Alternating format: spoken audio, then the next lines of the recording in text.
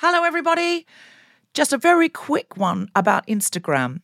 If you're on it, Meta, the parent company, is reducing the number of political posts visible to users on their feed. This is a real thing, not a hoax. So go to your Instagram profile, tap the 3 horizontal lines in the top right corner to open the Settings tab, scroll down to What You See, click on Content Preferences, open Political Content, and turn on Don't Limit Political Content. That's an option.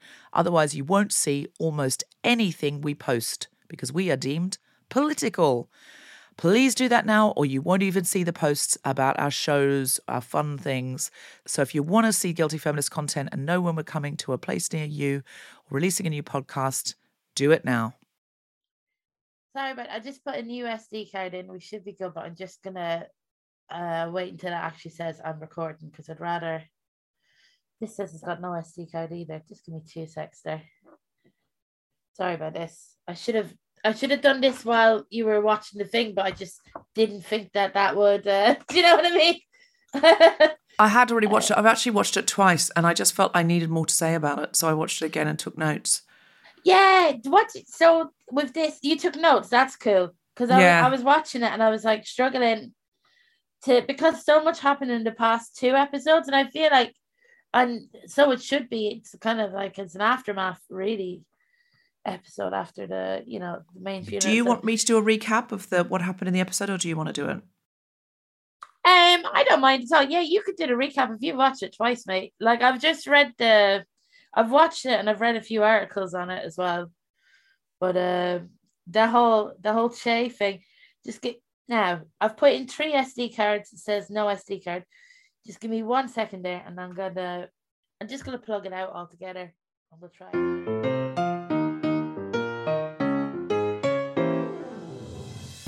The Spontaneity Shop presents The Guilty Feminist Watchers, and just like that, the Sex and the City Reheal. With me, Deborah Frances-White, and my special guest, Alison Spittle. Episode 3, When in Rome. So, Alison Spittle, we're coming back to Sex and the City in its new formation. What is your history with Sex and the City? So my history with Sex and the City, I was a child when it first came out, and I was really, really scandalised by the name itself. And I knew that my mum used to watch it. My mum used to watch it loads for the first few series, and then I got my own television, and I'd go upstairs and watch Sex and the City on my own, not around my mum, because I've a weird relationship with sex anyway. And I was just, because I knew I was going to go on this podcast, I was kind of like thinking about my relationship with my mum and television and sex and stuff like that. And we got Sky when we were young for a few months, and we watched this TV show called Weeds, which is really good. But there's one of the first scenes is this woman mourning her husband, and she thinks about having sex with him. And I went to my mum, that's disgusting. He's dead. He shouldn't be thinking about her that way.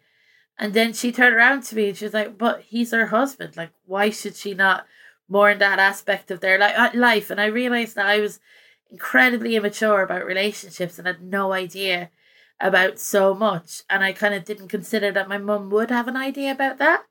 And I kind of like definitely changed my relationship with her, and I respected her loads more. I know it's weird, but it's just strange to have a conversation with your mum about sex and sexuality, which doesn't start off with you being very embarrassed and her going, well, when a person falls in love, that type of thing. Yeah. And to have like a frank conversation.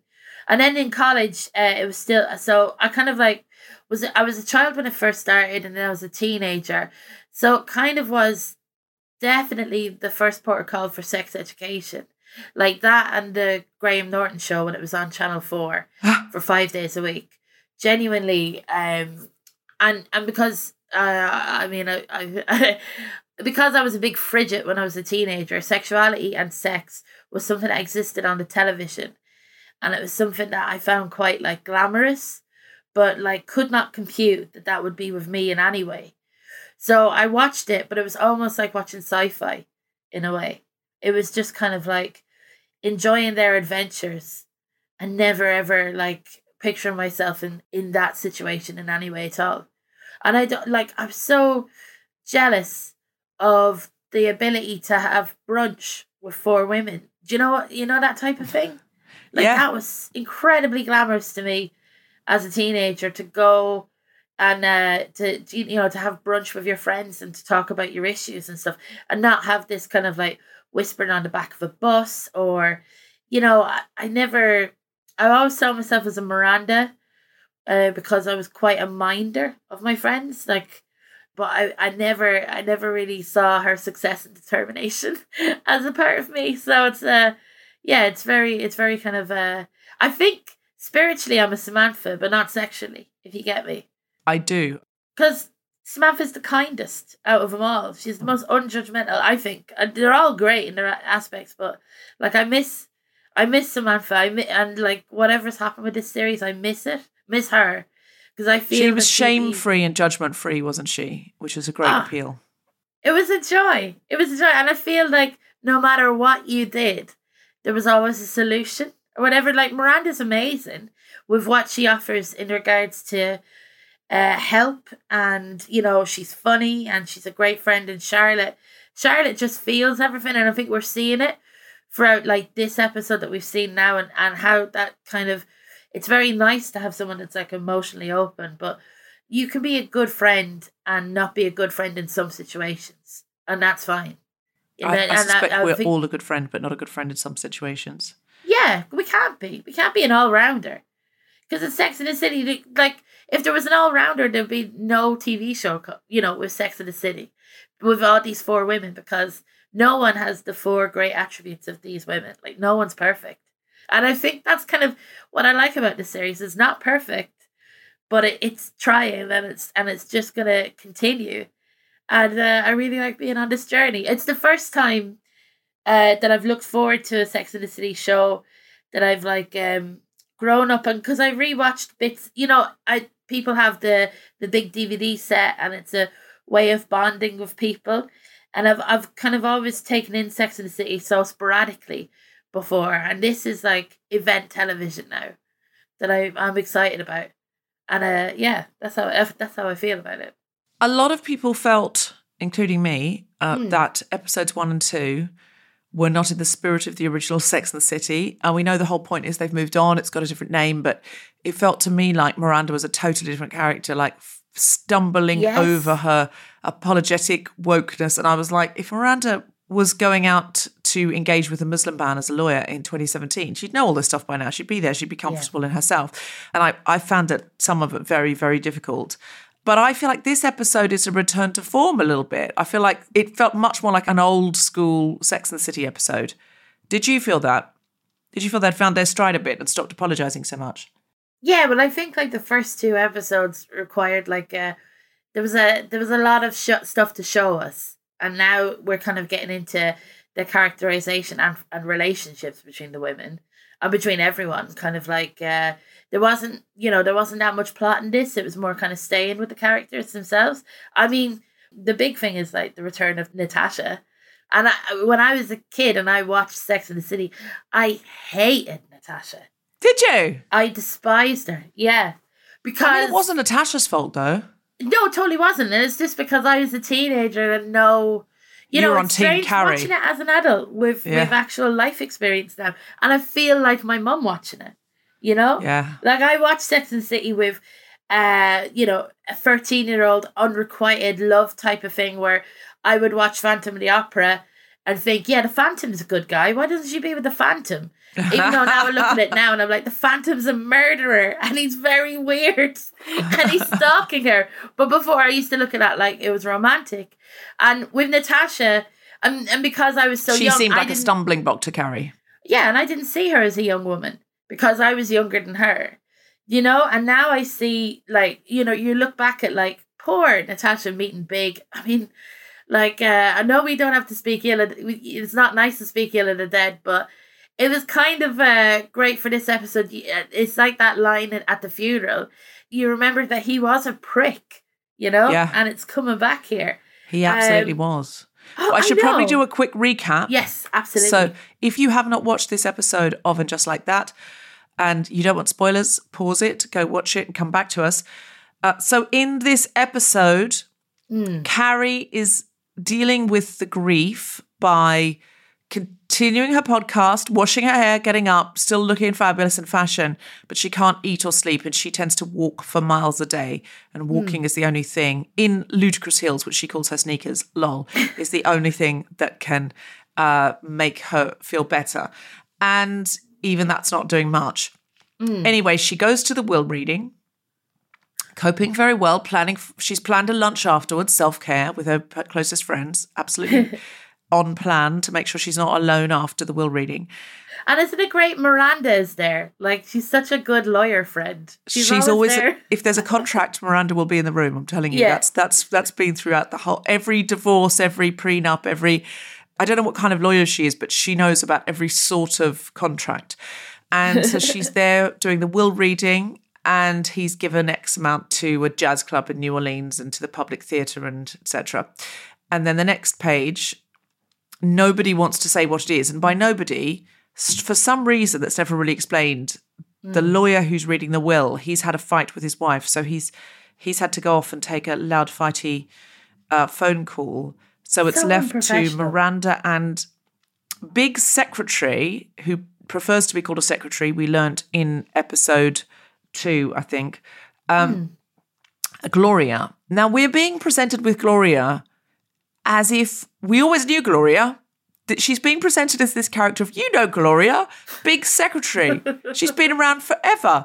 And that's how it's been. We never met Gloria. Gloria's new, but it's being presented as Gloria's been around for, hoping we'll forget that there was no Gloria. I'm pretty sure that's how it's being presented to us. So it's Gloria and Miranda, because this lawyer is, who we don't know and don't care about, is being called away, breaks the news to Carrie that Big has left $1 million to Natasha Ajinsky, who is, of course, his ex-wife. That marriage broke up because he and Carrie had an affair. This throws Carrie into a spin, and the rest of the episode is about her angsting about why he would have done this, and was he in touch with her? Did he love her more? Or did he always think it was a mistake to leave her and marry Carrie, etc., etc.? So there's this anxiety and I think neurosis that we fondly remember Carrie for, I guess. The way that she used to angst, it evoked for me a very early episode of Sex and the City, which the theme was the circus freak show. And there's a sort of freak in all of us. And she meets this perfect guy who seems perfect, and she decides there must be something wrong with him. And while he goes out to play his Sunday morning soccer game, she goes through his whole flat looking for things to prove that he's, in inverted commas, a freak. Something's wrong with him. And she jibbies open a box that inside just has I think it's his Boy Scout cards or something very, very innocent. And he comes back and sees her doing it. And then she realizes she's the, in inverted commas, circus freak. That episode is evoked in this episode because she goes through all of Big's stuff. And finally, she finds her evidence in a box that looks exactly like that box. Wow! Yes. So they were doing a direct kind of. I think so. Well, if I see it, I can't help but think that they must see it. Yeah. And so what she finds, and again, it's an innocent thing. It's a photograph of a dog called Gogi, and I think it has the year 1965 written on it. So Big would have been a teenager at the time, a kid. Yeah. And so it's his childhood dog, but it's in his wallet, which he left inside this wooden box, gentleman's box that has cufflinks and other things like that in it. She's like, he's walking around with that with this dog called Gogi. He's never mentioned the dog called Gogi, and a Pinkberry punch card.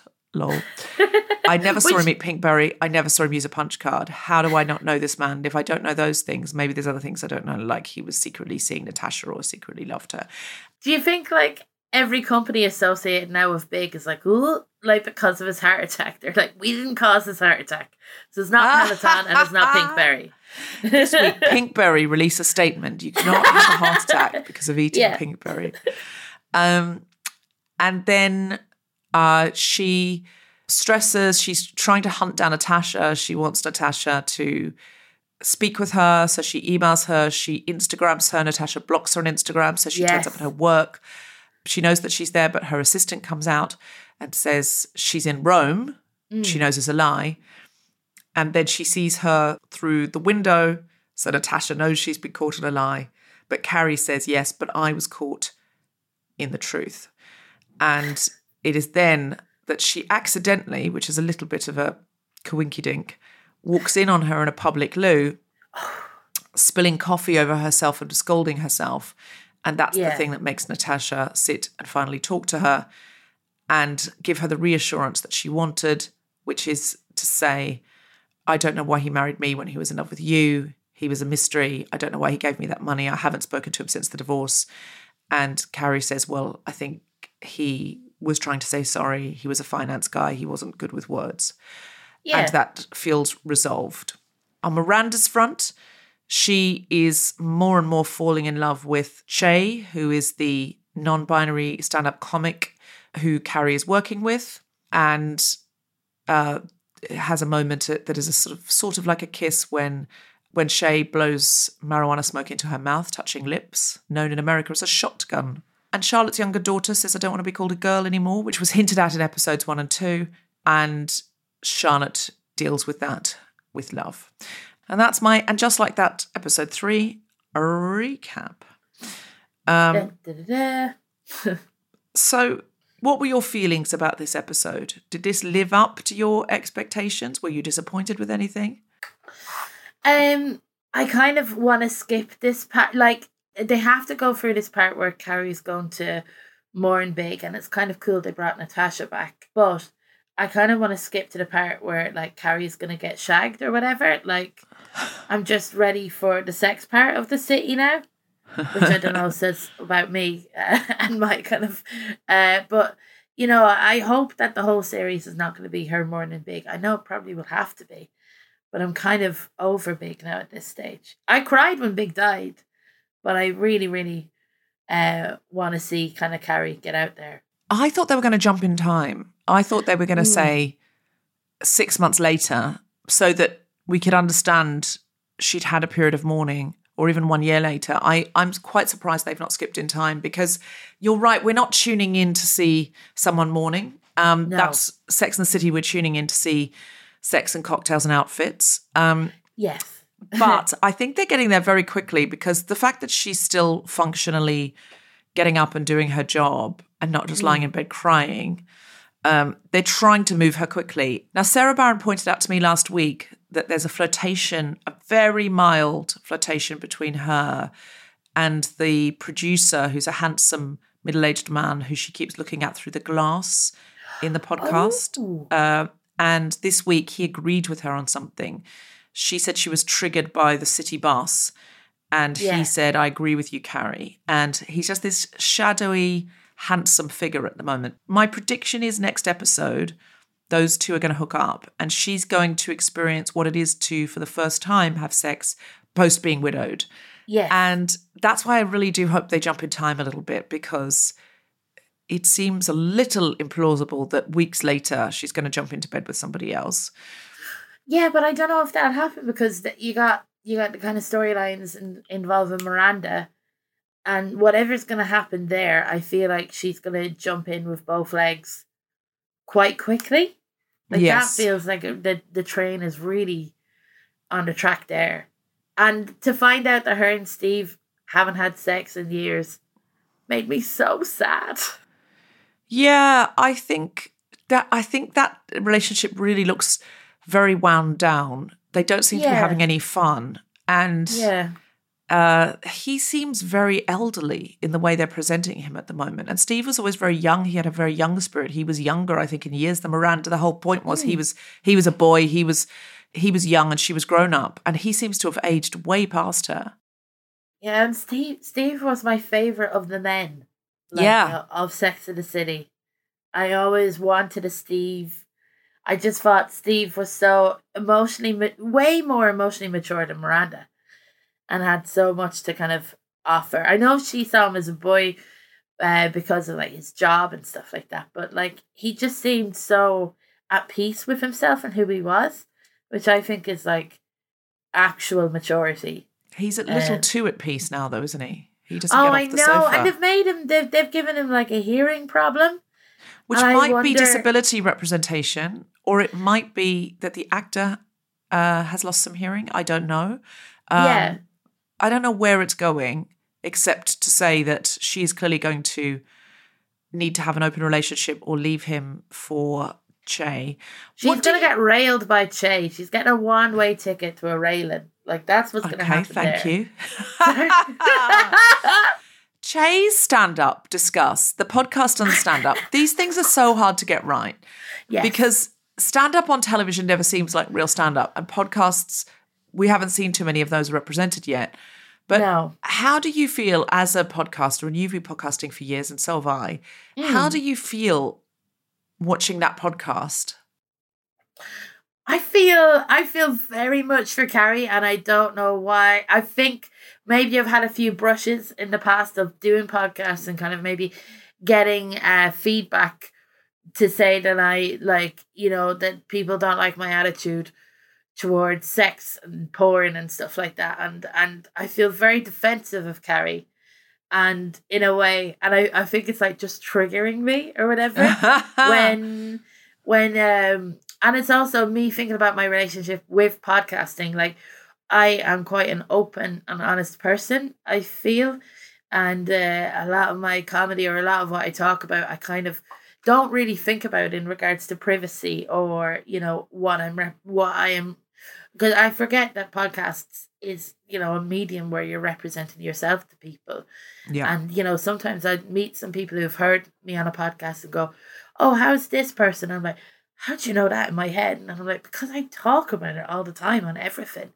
And it's very, very interesting to watch Carrie, a person who was a columnist. And, I don't think anyone will ever really have that job. It's like she's a cooper or something, or someone who makes barrels handmade. Like, that's, it's a thing that's dying out, really, to have a print column, and that's gone now. And now she's kind of in this new world. And I feel about podcasting the way I feel about representation of stand-up in TV or in film. It's kind of used as an exposition, almost to go like, oh, this character feels this way about this situation, or they've suddenly had an epiphany, on stage or whatever. And it's probably going to be used a lot more within the show. But wouldn't it be great, Deborah, if they brought out a podcast of that, like just one episode of Shay's podcast, like have it scripted and have Carrie there and everything?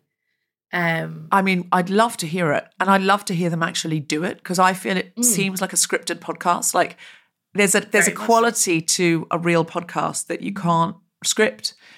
And so when I'm watching it, I'm quite tense, because I'm like, I know all of these lines have been written and rehearsed, and that, so it can't have the flavour of a podcast. Could you imagine if someone came up to you in a lift, Deborah, like after you've done a podcast, and told you to step your pussy up? Like, I wouldn't go back. I wouldn't go back.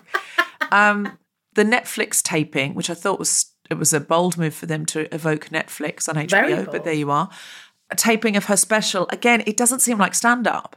There's very few actual laughs in it. It's a lecture. Which is just like a Netflix stand-up special, a lot of them anyway. To be fair, lol. But do you know what I mean? There weren't enough jokes. And it was just like almost like preaching to the choir saying hallelujah. And I was like, this doesn't seem like stand-up to me. And it went on for so long.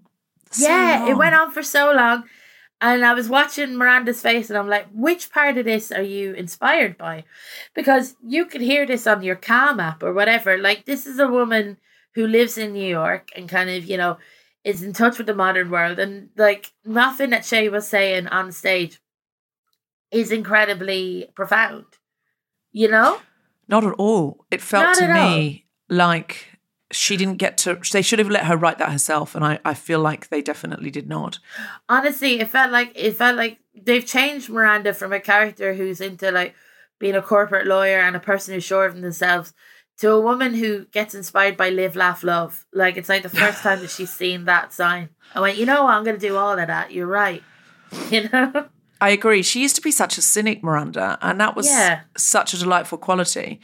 And I'm happy to see her change and open, but it feels like she arrived in this season a totally different person.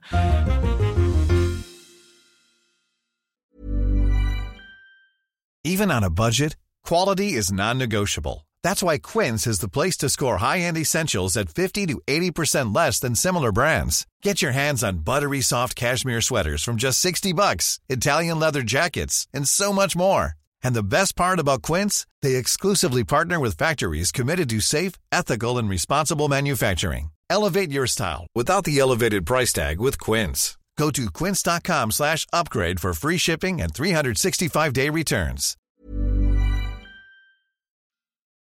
How did you feel about Charlotte and the way she handled Rose?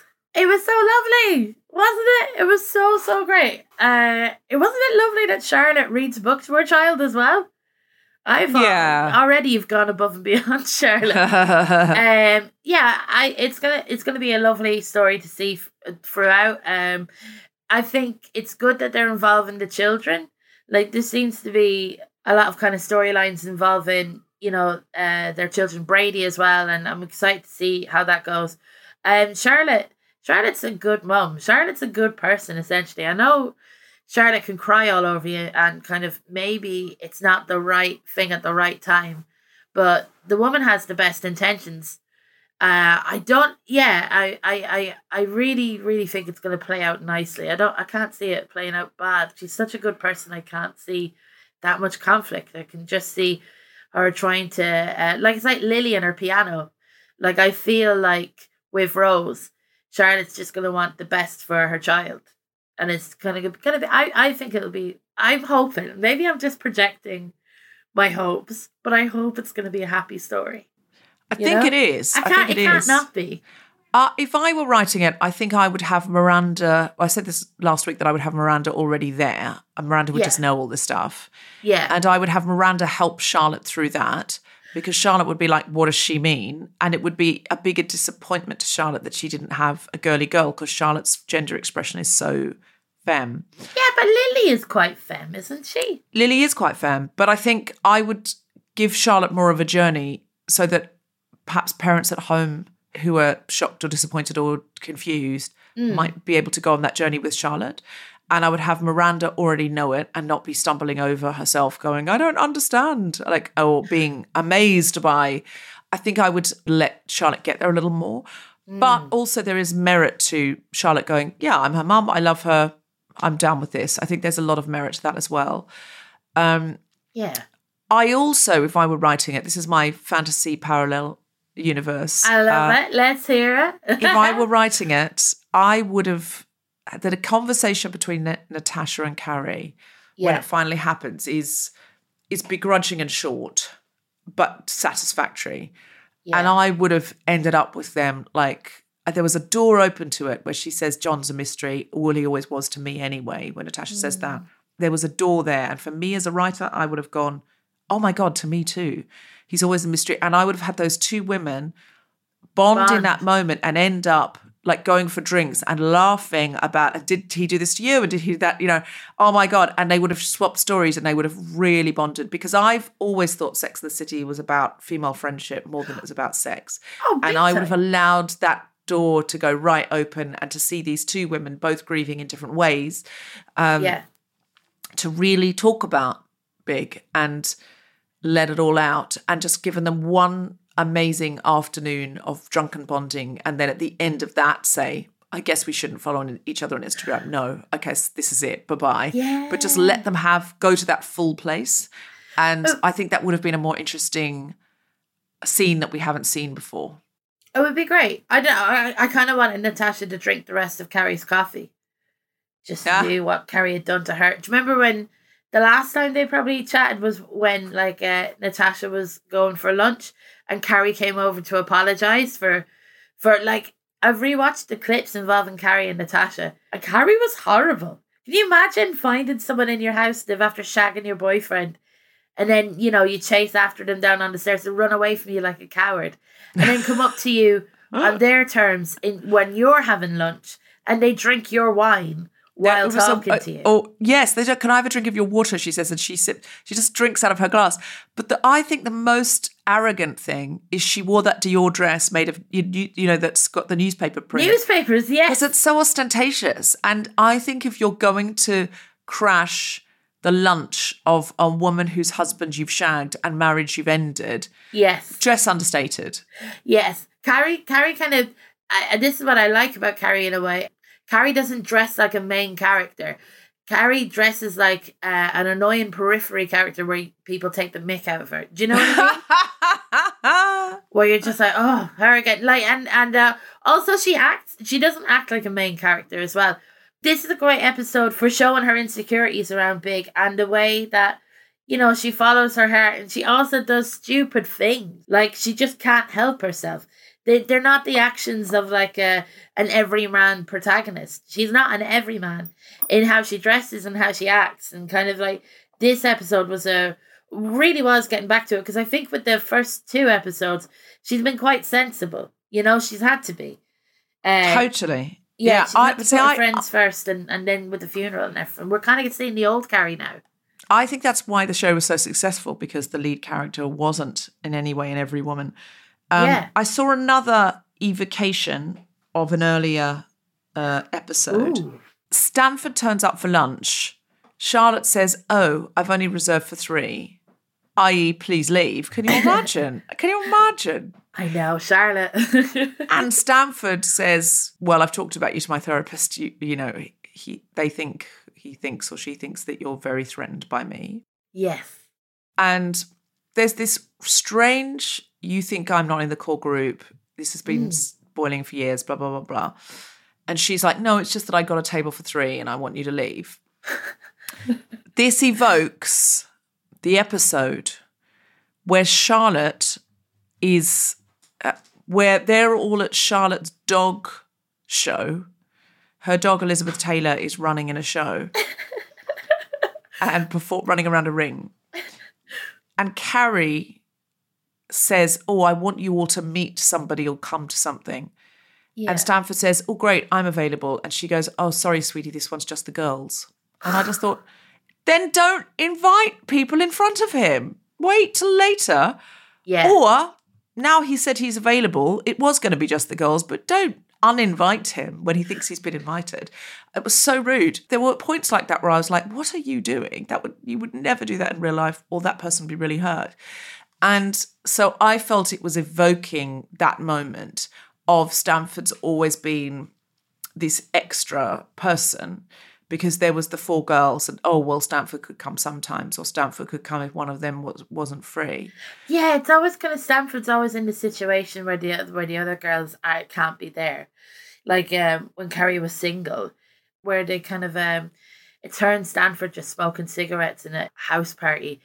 And there's a busboy, and he thinks that the busboy is gay, and he goes up and says to Carrie, will you like see if he'd like to go out with me? Which for me, watching that as a teenager, felt very, very relatable, because that is how we used to court, was through like using our friend as messengers. And I was like, oh, they do that in New York too? Cool. Like it felt for me the most relatable thing ever. And Carrie went up to the busboy, and she said, "I have a friend that quite likes you." And the guy looks up, and there's 2 men. There's Stanford, and then there's this like, really attractive man who's all muscly and stuff. And the guy goes, yeah, I'm gay. And is it that guy? And she goes, no, it's the guy in the suit. And he's like, well, no, I'm not really interested in him, but if the other guy's interested. And then she goes up to Stanford and she says, he's not gay, honey. And he's like, oh, I thought I knew. And it felt like, it feels like for Stanford that he never really has feelings or anything. Nobody tries to protect his feelings in any way. Well, she was trying to protect his feelings by saying he wasn't gay, though. Yeah, but she was kind of giving like a wry smile, as if it felt like almost like a comedic kind of like moment. I don't know. Maybe it's because like I'm used to being like, maybe I'm a Stanford, Deborah. Like, I mean, the unattractive friend. we all are. I think at times we all feel like Stanny. Poor Stanford's about to die soon in real life. What's going to happen there? I'm so sad. I don't know, but I don't think they can. I think the respectful thing to do is give the character a funeral, but I think they'll think it's too sad to have Big die and then Stanford die. But where is he going to go? Like, he's not going to leave. What you can look, they already stretching it with Samantha. That's 2 of her core group gone and her husband dead. Genuine. Like, she's not Job. Like, this is not, what happens if you bring a show back when people are in their 50s, when you started it when they're in their 30s. This is what happens. This is the danger, yeah. I was doing a fundraiser show this week. It's a really big show called Campus Christmas. Everyone on the bill was LGBTQ+. It was, I believe, the only bill in the world where you could see both Sandy Toksvig and self-esteem. It had taken so much time to organise. Tom Allen and I were co-hosting. Yeah. And 2 days before, I started getting phone calls. And you know when you get a phone call and not a text, and it would be someone going, I've got COVID. I started answering the phone like, don't say it.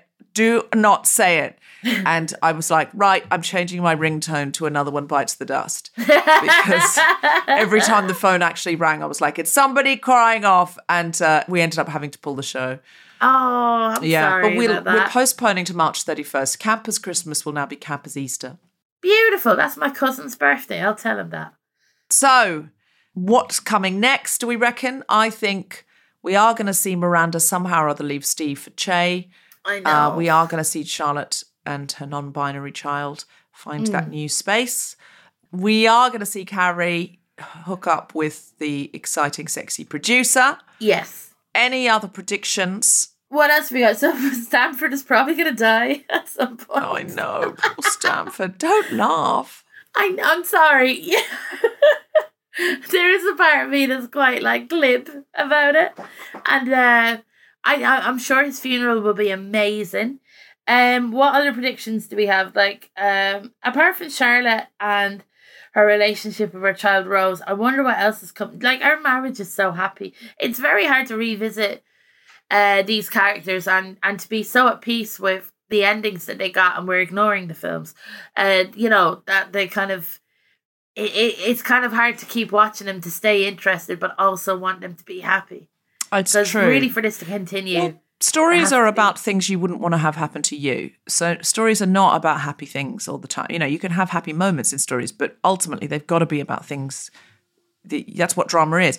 But I did think we had some lovely fashion moments in this one. That high Gucci bag, that sort of like it was like across her breasts. I was like, oh, that's interesting. I've not seen that before.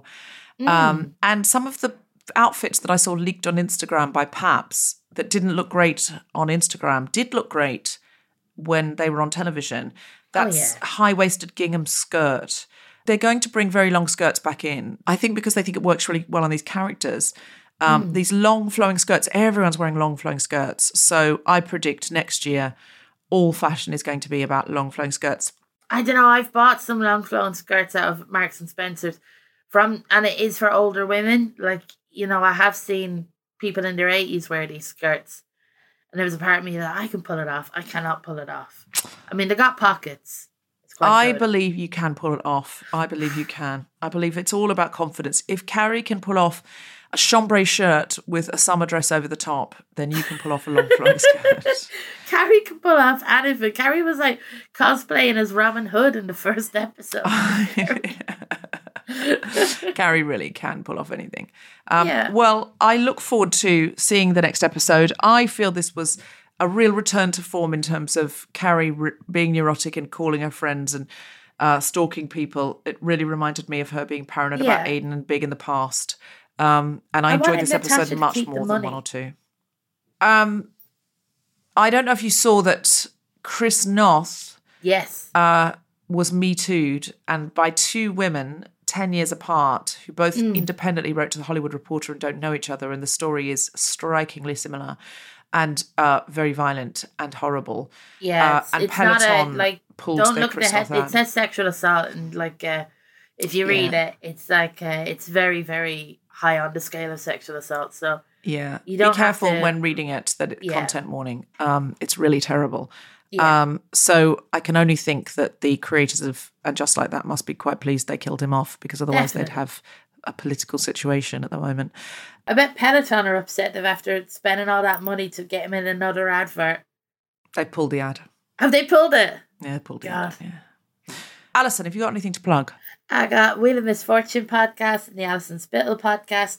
I did have gigs, but so at the moment I still have podcasts. Go listen to the Wheel of Misfortune on BBC Sounds. And I do Co-Video Party, which is a watch-along film club. And this Sunday at 8 o'clock, it's looking like we're probably going to watch Love Actually. There's still a vote out, but it's looking that way, which will be fun. You can tweet along to it. Amazing. What I'm going to plug is that I've cancelled everything. Yeah. Campus Christmas is moved to the 31st of March. If you have bought a ticket, please don't ask for a refund unless you really need one, because the money is going to two incredible charities. And on Sunday, I'm not going to be at the Choose Love store, but I'm going to try and do an Instagram live with Lena Headey instead for Choose Love. And on Monday, I'm not going to do my stand-up show at the Etc. Theatre because of not wanting to spread COVID. So please watch out on my socials to see what I am doing. But Alison and I are coming to Dublin on the 14th of March, where we are going to be playing Vicar Street, which is so exciting. And The Guilty Feminist is touring the UK with a series of very exciting live shows. Those things make great Christmas presents. And we are touring Australia and New Zealand. So please come along to Guilty Feminist shows everywhere. Alison will be at some of the UK ones, but she'll definitely be with me at Vicar Street. So get tickets now for all of those events at guiltyfeminist.com. You have been listening to The Guilty Feminist Watchers, and Just Like That with me, Deborah Frances-White, and my very special guest, Alison Spittle. The producer for The Spontaneity Shop was Tom Selinsky. The Guilty Feminist is part of the Acast Creator Network, and Just Like That is on HBO Max in the United States and Sky Comedy in the UK. Join us next time for episode 4 of Some of My Best Friends.